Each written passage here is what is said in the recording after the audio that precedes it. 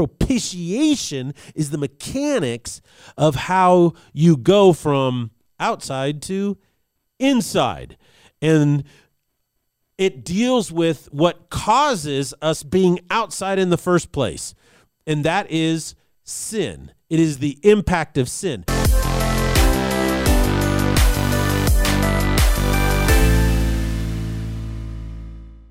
Welcome, everybody, to this episode of The Salty Pastor.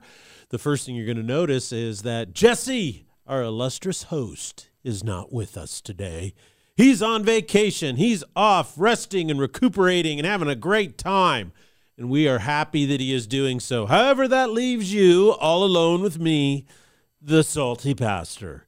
So we hope that you just have a wonderful time today where the Lord is going to bless your relationship with him by going deeper, not only into the word, but to the principles and concepts that he has revealed to us in the scriptures that make a huge difference in your faith. And that's what this is all about. Our goal as a Salty Pastor is not to tell you what to think. Our goal isn't to tell you what to eat or what music to listen to, who to vote for, or where you should be living.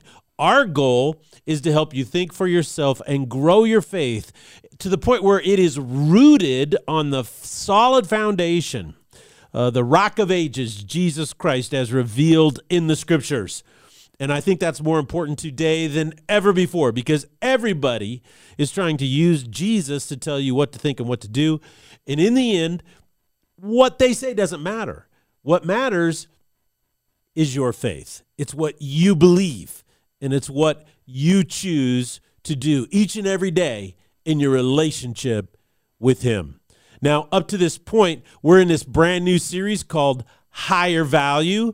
And all of our Bible study has focused on how Jesus Christ instills value in you when you're saved. We cannot make ourselves valuable, but Jesus instills value within us.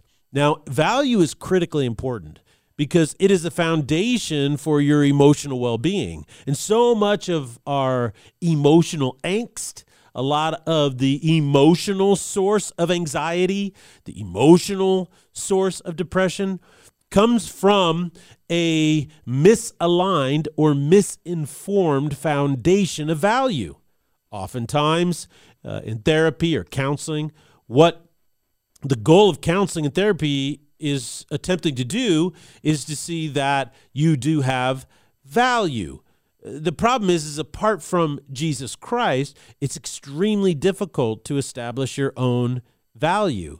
Your value ends up being placed on what you do or your performance, or it's based on how other people feel about you, which is acceptance. And what we discovered is that these can be used as traps. And these traps can cause all kinds of emotional dissonance or emotional immaturity in our lives.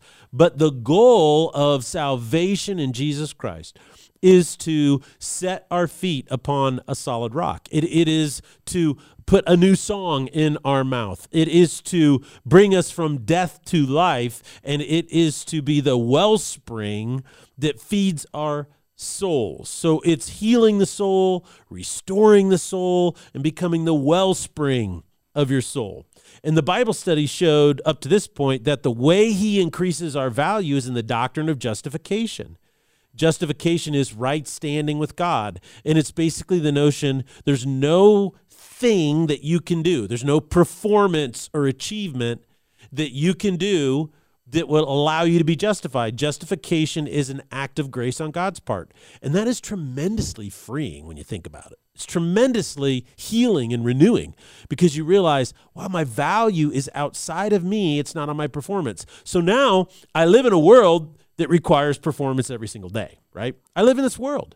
And it requires me to perform every single day, my relationships and my job, even with myself. If I don't get up and I don't perform certain things or accomplish something in the day, I don't like myself. I feel unproductive, or I feel lazy, or I feel like, oh, that was a wasted day. So what happens is I live in a performance based cause-effect reality, which is okay because my value is not based on that. It's based upon the justification of Jesus Christ. And so it allows me to perform, right? And it allows me to have a level of performance higher than you could ever imagine. This is an illustration, and that is, I don't know if you've ever watched Steph Curry play basketball, but it's so interesting because when he's out there, he plays at this level that is incredible, and his performance is unbelievable. But he plays in a way that looks so nonchalant and fluid, like he's just laughing and just kind of flowing and it's just a really interesting way. He's not like, everything's on the line and he's all tensed up and stressed out. He looks like the most relaxed guy out there. And in a way, that's the way you're intended to live life. You are to enjoy it. And how do you find joy in every experience and every success and every failure and every relationship? How do you do that? Well, the outcome doesn't influence your value. Your performance doesn't influence your sense of value.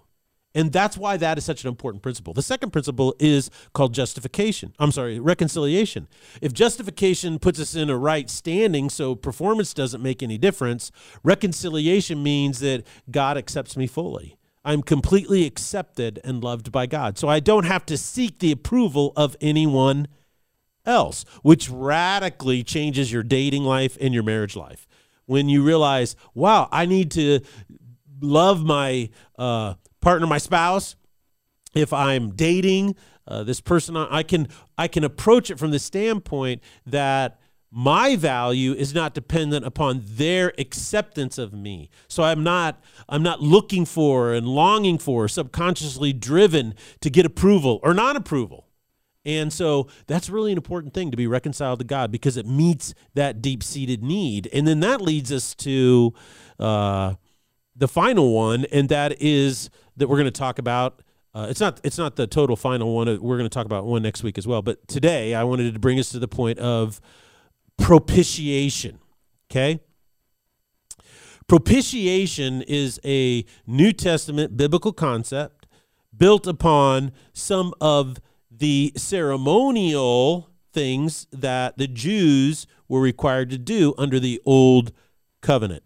And what propitiation does, it deals with the mechanics of how justification and reconciliation occur.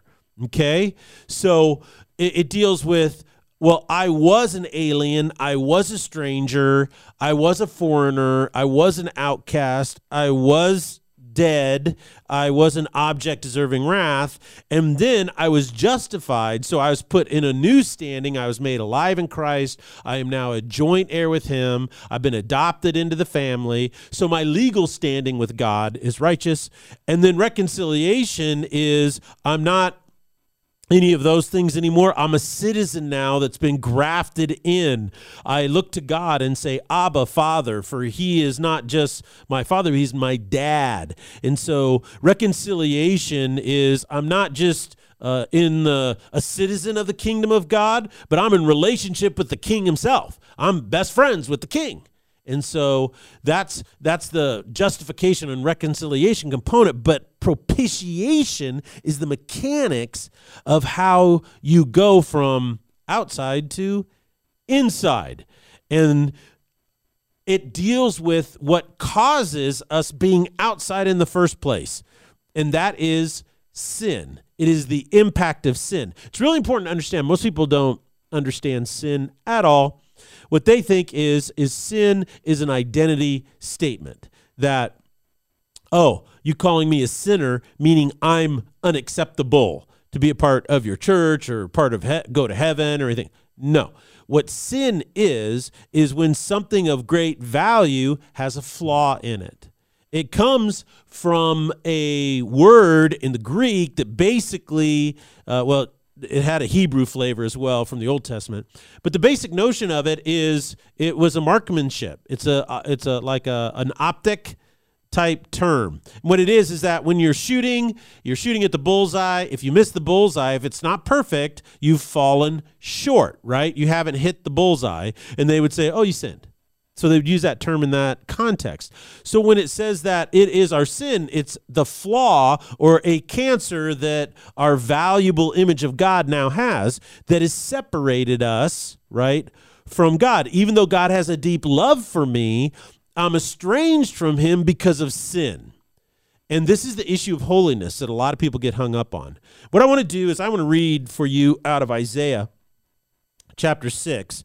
And I want to show you why God and you and I are separated from him because of sin, okay? It's a really unique perspective. It's an image into heaven through the prophet Isaiah. And this is what happens. He goes, verse 1, in the year of King Uzziah's death, I saw the Lord sitting on a throne. So he has a vision of God sitting on a throne. It was lofty. It was exalted, and the train of his robe filled the temple. So there's this thing flowing off of him, that kind of comes out, and it's filling the whole temple. Seraphim, which is a type of angel, all right, stood above him, each having 6 wings. With 2 he covered his face, and with 2 he covered his feet, and with 2 he flew. And one called out to another and said, Holy, holy, holy is the Lord of hosts. The whole earth is full of his glory. So what we see here now is something really interesting.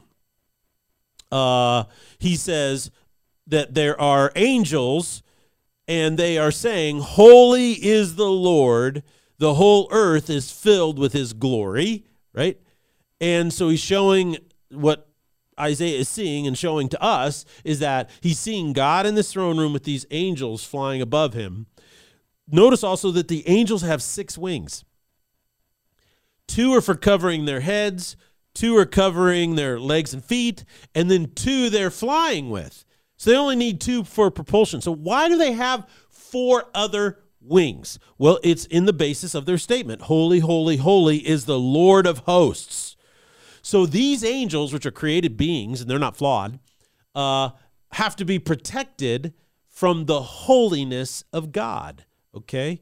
So notice that is something incredibly powerful, the holiness of God. Its purity is unbelievably absolute perfection. There's no flaw. And so even these created angels have to be protected from it because it is so overwhelming. Now, listen to what happens when Isaiah has this vision, starting with verse 4.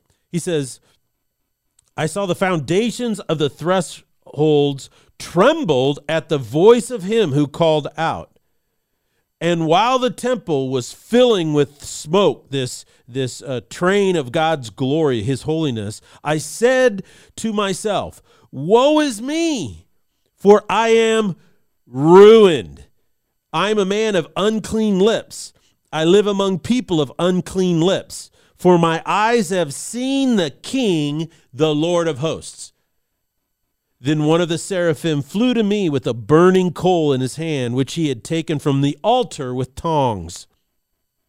And he touched my mouth with it and said, behold, this has touched your lips, and your iniquity is taken away, and your sin is atoned for, or forgiven, or wiped away. Now, so notice Isaiah's response being brought into the presence of God. He is not excited about it at all. He says, woe is me.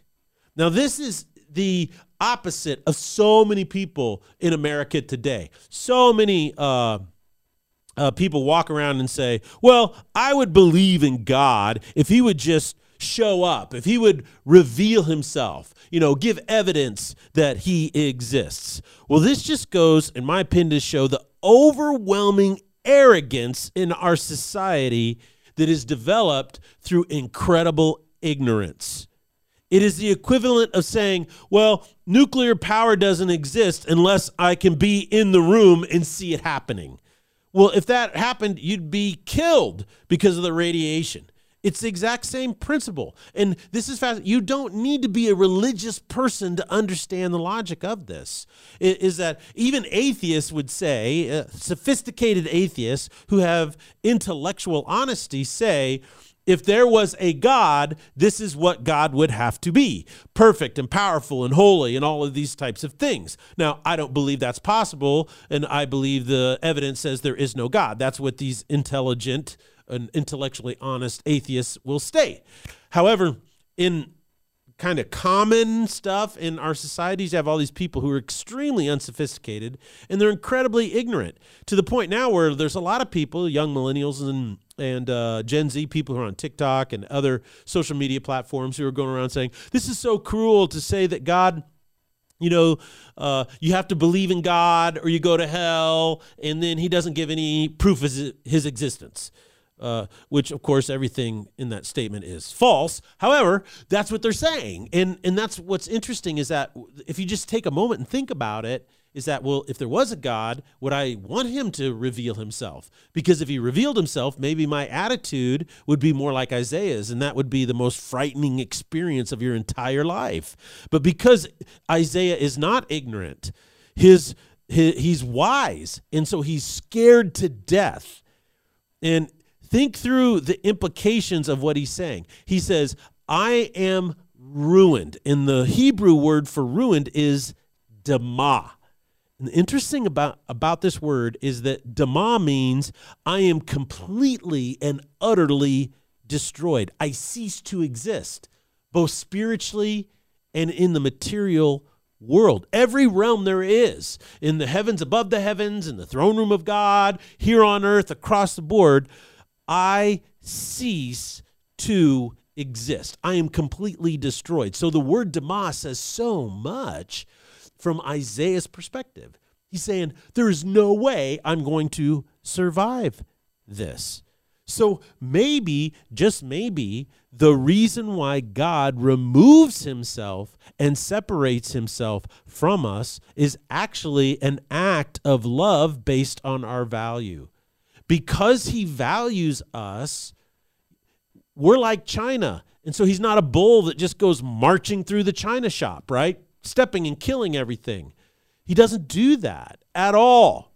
What he's done is he removes himself in order then to allow the process of propitiation to take place through his son, so that we can now be back in his presence. So with that in mind, let's read the following scriptures. Let's go over to Romans, okay?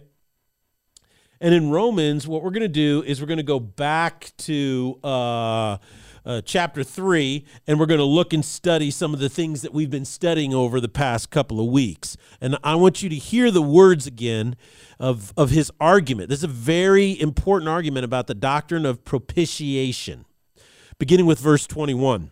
Where he says in chapter 3, let me flip the page back. He says, but now, apart from the law, the righteousness of God has been revealed, being witnessed by the law and the prophets. Now, I'm reading out of the New American Standard today because I feel it does a better job of catching the flavor of these highly precise arguments. Okay, the language is much more specific. So notice what he's saying. He's saying, Jesus was revealed apart from the law. He says, apart from the law, the righteousness of God has been revealed. What's that? It's Jesus, right? He says, but it was witnessed to by the law and the prophets. So this is really important. It shows a connection between the New Testament, which is the revelation of Jesus Christ, and the role of the Old Testament. The Old Testament isn't the New Testament revelation of Jesus, because the righteousness of God, Jesus, was revealed apart from the law. But the Old Testament law, and this is why it's included in our scriptures, is because it points to Jesus. All right? That's exactly what he's saying. Verse 22, it is the righteousness of God through faith in Jesus Christ for all those who believe. For there is no distinction. For all have sinned and fall short of the glory of God, being justified as a gift by his grace through the redemption which is in Jesus Christ. So this is a critical point of the argument, all right? It doesn't matter where you are on the morality scale. You see, the Jews felt, well, we keep the law, so we're extremely moral. We're okay with God. But the Romans, not so much. The Romans were pagans, and by this time they were pretty wild, you could say. And so they weren't highly moral people compared to Judaism at all. And he's saying it doesn't matter where you are on the morality scale. No one is good enough to be in right standing with God. See, everybody should have the attitude of Isaiah. I'm ruined because I am now in the room with pure radiation and it's going to destroy me. You see, that's the purity of God. God isn't radiation. I don't want to overstate the case, but just to give you an idea of kind of the concept so that we can grasp the glory of God is so incredibly powerful. So then what does he says?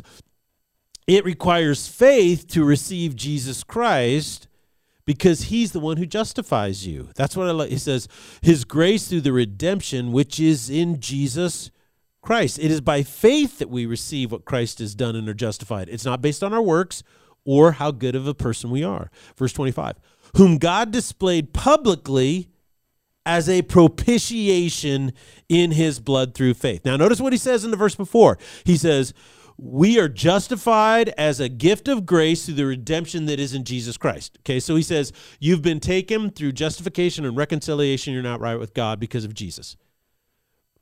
He then explains the mechanics of how it works. Notice he says, in a demonstration of propitiation. Well, what is that? Well, his blood was shed. This was to demonstrate his righteousness. So the fact that we can't be in God's presence, his purity, and is so holy that a massive thing has to take place. You can't fake your way in. And he's saying this is the blood, and a sacrifice of blood shows the value of the holiness of God. Okay? And then he turns around, he says, because in God's merciful restraint, he let sins previously committed go unpunished for the demonstration, that is, of his righteousness at the present time, so that he would be just and the justifier of the one who has faith in Jesus Christ. So these are power-packed statements. Notice how we are justification through faith, and it occurs because Jesus was publicly, this is the meaning of demonstration, crucified as propitiation. And what propitiation is the mechanics of how justification comes about. Jesus, because he died on the cross, was just and justifier, and that's why he can be the propitiation. It's a critical point, okay? And so what it does is it kind of shows us how this works. And the best way to illustrate it is my wife started a ministry a while back, and it's called Restore.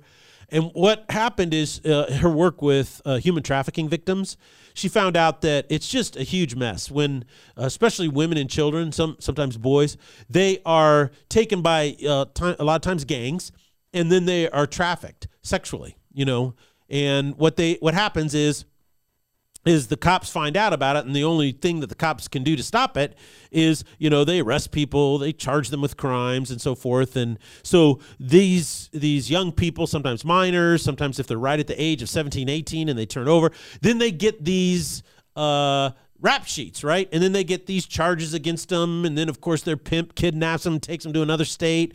And then they have all this stuff. Well, what Restore does is it takes women and children that have gotten out of that lifestyle, and they've gotten in a program somewhere, they've escaped human trafficking, they're doing much, much better, right?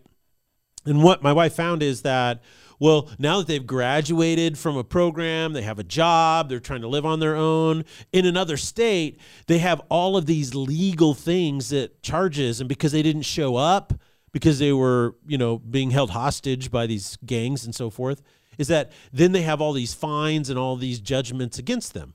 Well, Restore starts off by writing the judges and says, we'd like to get these judgments off of this person because they were human trafficking and so forth.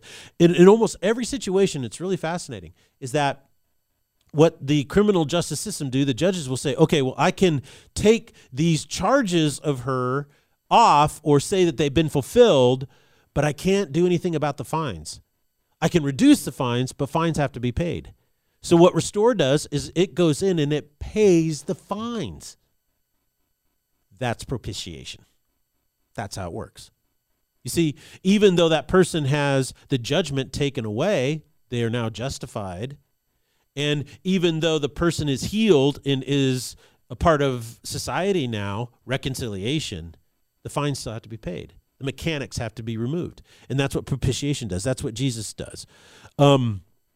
Look down in Hebrews. I want to flip over to Hebrews chapter 2.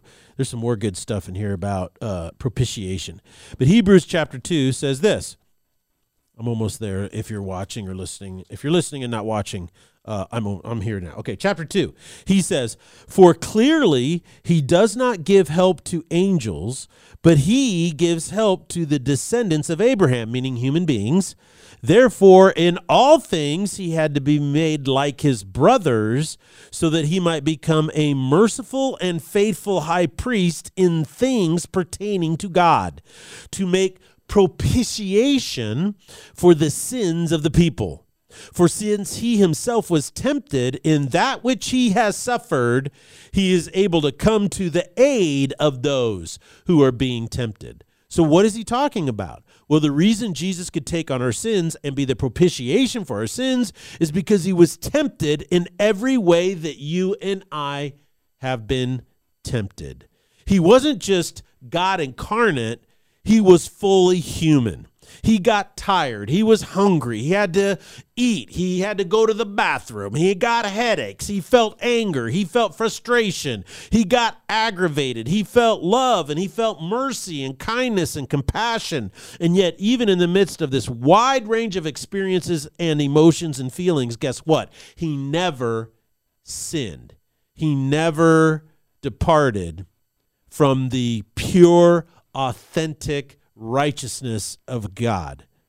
So what the writer is saying is because he walked in our shoes and experienced what we experienced, he's not just a God who is distant. He's not just a God who can't understand. He is not just a God who is out there with some abstract, cold requirement to be filled. He is a personal God who knows us, who was with us, who is one of us. Therefore, the pain of propitiation is felt to its fullest, illustrated with the most anguished words ever spoken by human lips. And that is, my God, why have you forsaken me?" Now let's flip over to 1 John, and we're going to read a little bit more here in chapter 2, beginning with verse 1. He says, "My little children, I'm writing these things to you so that you may not sin. And if anyone sins, we have an advocate with the Father, Jesus Christ the righteous. And he himself is the propitiation for our sins, and not for ours only, but also for the sins of the whole world." Notice John's argument. Because Jesus is a propitiation for our sins, he can advocate for you and for me with the Father. It's just not a legal advocacy, but a relational advocacy as well. Jesus, as a part of the Godhead, he's God, they're together as one, and he has brought us in and is advocating. In 1 John chapter 4, let's flip the page. Verse 9, 2 pages, excuse me, he says the following: "By this the love of God was manifested in us," in you and me, "that God sent his only begotten Son into the world so that we might live through him. And this is love, not that we loved God, but that he loved us and sent his Son to be the propitiation for our sins." Beloved, if God loves us this way, we also ought to love one another. And this is culminated in the fact of what is propitiation? It's that Jesus, the mechanics is, he became sin on your behalf and my behalf. In 2 Corinthians chapter 5, verse 11, it says, "God made him who knew no sin to be sin on our behalf, so that we might become the righteousness of God in him." So this is the doctrine of propitiation, where Jesus actually took on our sin and paid the price for it. He paid the penalty. So why is this so important when it comes to emotionally healing or being renewed or growing? Well, first, you have to understand the nature of emotional trauma. Our bodies react to trauma. Serotonin levels change, dopamine levels change, blood pressure goes up, your heart rate increases, there's stress, there's hypertension. So whenever there's trauma, and adrenaline, there's all these things happen to you physically, all right? However, it can only happen to you in the immediate. Now, I want you to really follow this. It only happens to you in the immediate, right? My response to trauma happens only in the here and now. So how can I experience a trauma reaction in the present from something that happened in the past? How is it that I can remember or recall something that happened 5 years ago, 10 years ago, yesterday, or 50 years ago, and my blood pressure go up, my serotonin, dopamine levels go, my heart rate increases, or I feel, how in the world does that happen? How in the world does something from so long ago impact my physical manifestation of stress right in the here and now? You know how it happens? Guilt, shame, and regret. When you remember, when you hold on, and when you carry the penalty for your mistake or failure from the past, you create trauma in the present. And that's why we don't grow emotionally. That's why we don't grow spiritually. That's why we don't walk in the renewal, experience the joy of walking in the kingdom of God.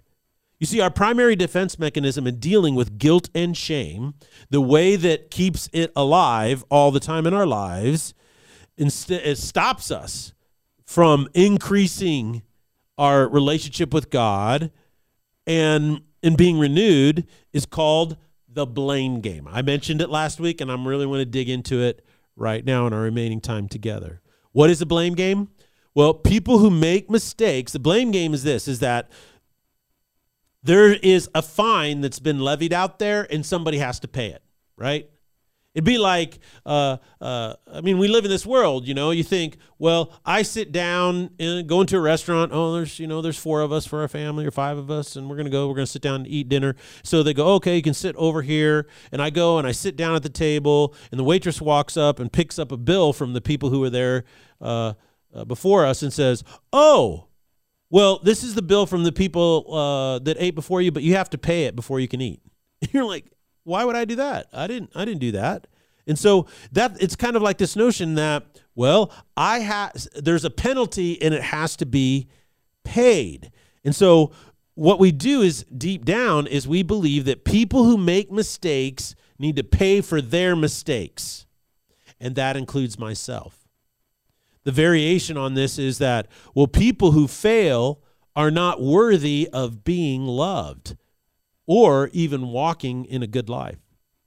Another thing is, if my life is miserable, here's another variation of the blame game. If my life is miserable, guess what? It must be somebody's fault, including my own. So what is the answer to this? What is the answer to our penchant for playing the blame game? Because the blame game always results in taking a past situation, right, and creating trauma in the moment right now.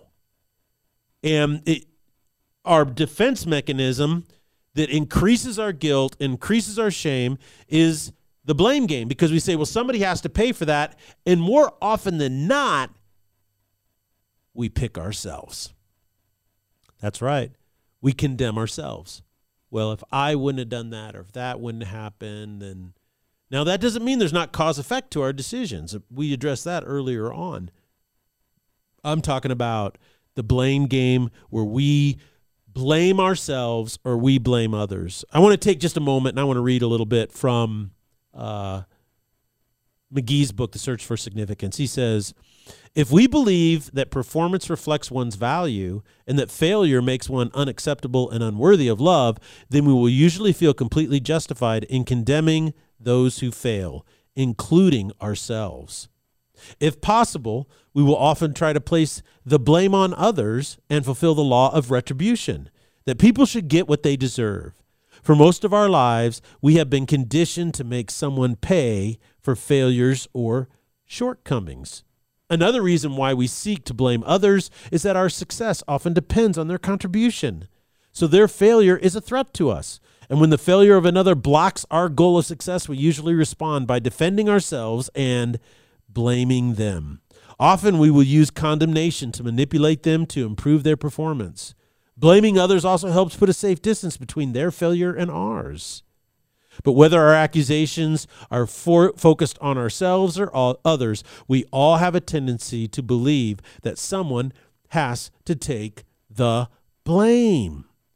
He then says this, rather than being objective and looking for a solid biblical solution to our problems, we often resort to either accusing someone else or berating ourselves. Sometimes we blame others to make ourselves feel better, and by blaming someone else who failed, we feel superior. In fact, the higher position of the one who failed, parent, boss, pastor, and so on, and the further they fall, the better we feel. In other situations, however, the opposite is true. When a parent fails, a child will often accept the blame for that failure. So you can see what he's doing is he's describing a very painful past thing and how it affects us in the present. And so the only answer to escape this trap is propitiation. It is a doctrine of propitiation. When we start practicing this in our own lives and we start realizing that Christ paid the price, it transforms your entire past and your immediate present day, which sets a new course for your future. It is so powerful. Listen to what he says in the end. He goes, look, how do we respond to our own failures or the failures of somebody else? He says, look, if a person who's failed is a Christian, we need to affirm God's truth about them. He or she is deeply loved, completely forgiven, fully pleasing, totally accepted by God, and complete in Christ. This perspective can eventually change our condemning attitude to one of love and a desire to help. By believing these truths, we will gradually be able to love this person just as God loves us, forgive him or her just as God has forgiven us, and accept him or her just as God has accepted us. It doesn't mean we will be blind to the faults and failures of others. It just means we will continue to see them, but our response to them will change considerably over time from condemnation to compassion. As we depend less on other people for our own self-worth, their sins and mistakes become less of a threat to us, and we will desire to help them instead of being compelled to punish them. And that's really it, is that you need to be free of the need to exact punishment on the people around you because of their past mistakes. And most importantly, you need to give up the need to punish yourself. The doctrine of propitiation takes it all away. Whenever you feel guilty, you need to realize that I need to rely on the doctrine of propitiation. How can I feel guilty about something that Christ has already paid the price for? Whenever you feel ashamed about your past, things that happened to you or things that you did in the past, you can't carry that with you when you affirm the doctrine of propitiation. You have to let it go. Whenever you fail and make a mistake, even if it was 5 minutes ago, you have to let it go because of the doctrine of propitiation. Whatever it is you've done in the past, wherever you've come from, what you have to realize, you'll never earn enough to pay the penalty because Christ already paid it all. And that leads us with our conclusion. You do not have the right, my friend, to condemn other people because Jesus is the propitiation for their sins. You can't condemn other believers. You can love them, encourage them, speak truth to them, but you can't condemn them. And most importantly, you no longer have the right to condemn yourself. This is why Paul wrote, for those who are in Christ, there is now no condemnation. You cannot condemn yourself anymore because Jesus is the propitiation for your sins. That can't change. So let's put an end to that right now. Now on Thursday, we're going to apply this even more. And I hope that you'll be there so that we can dig into this again. This is Salty Pastor signing off for an extra extended version without Jesse. But we will see him on Thursday, I'm sure. God bless you.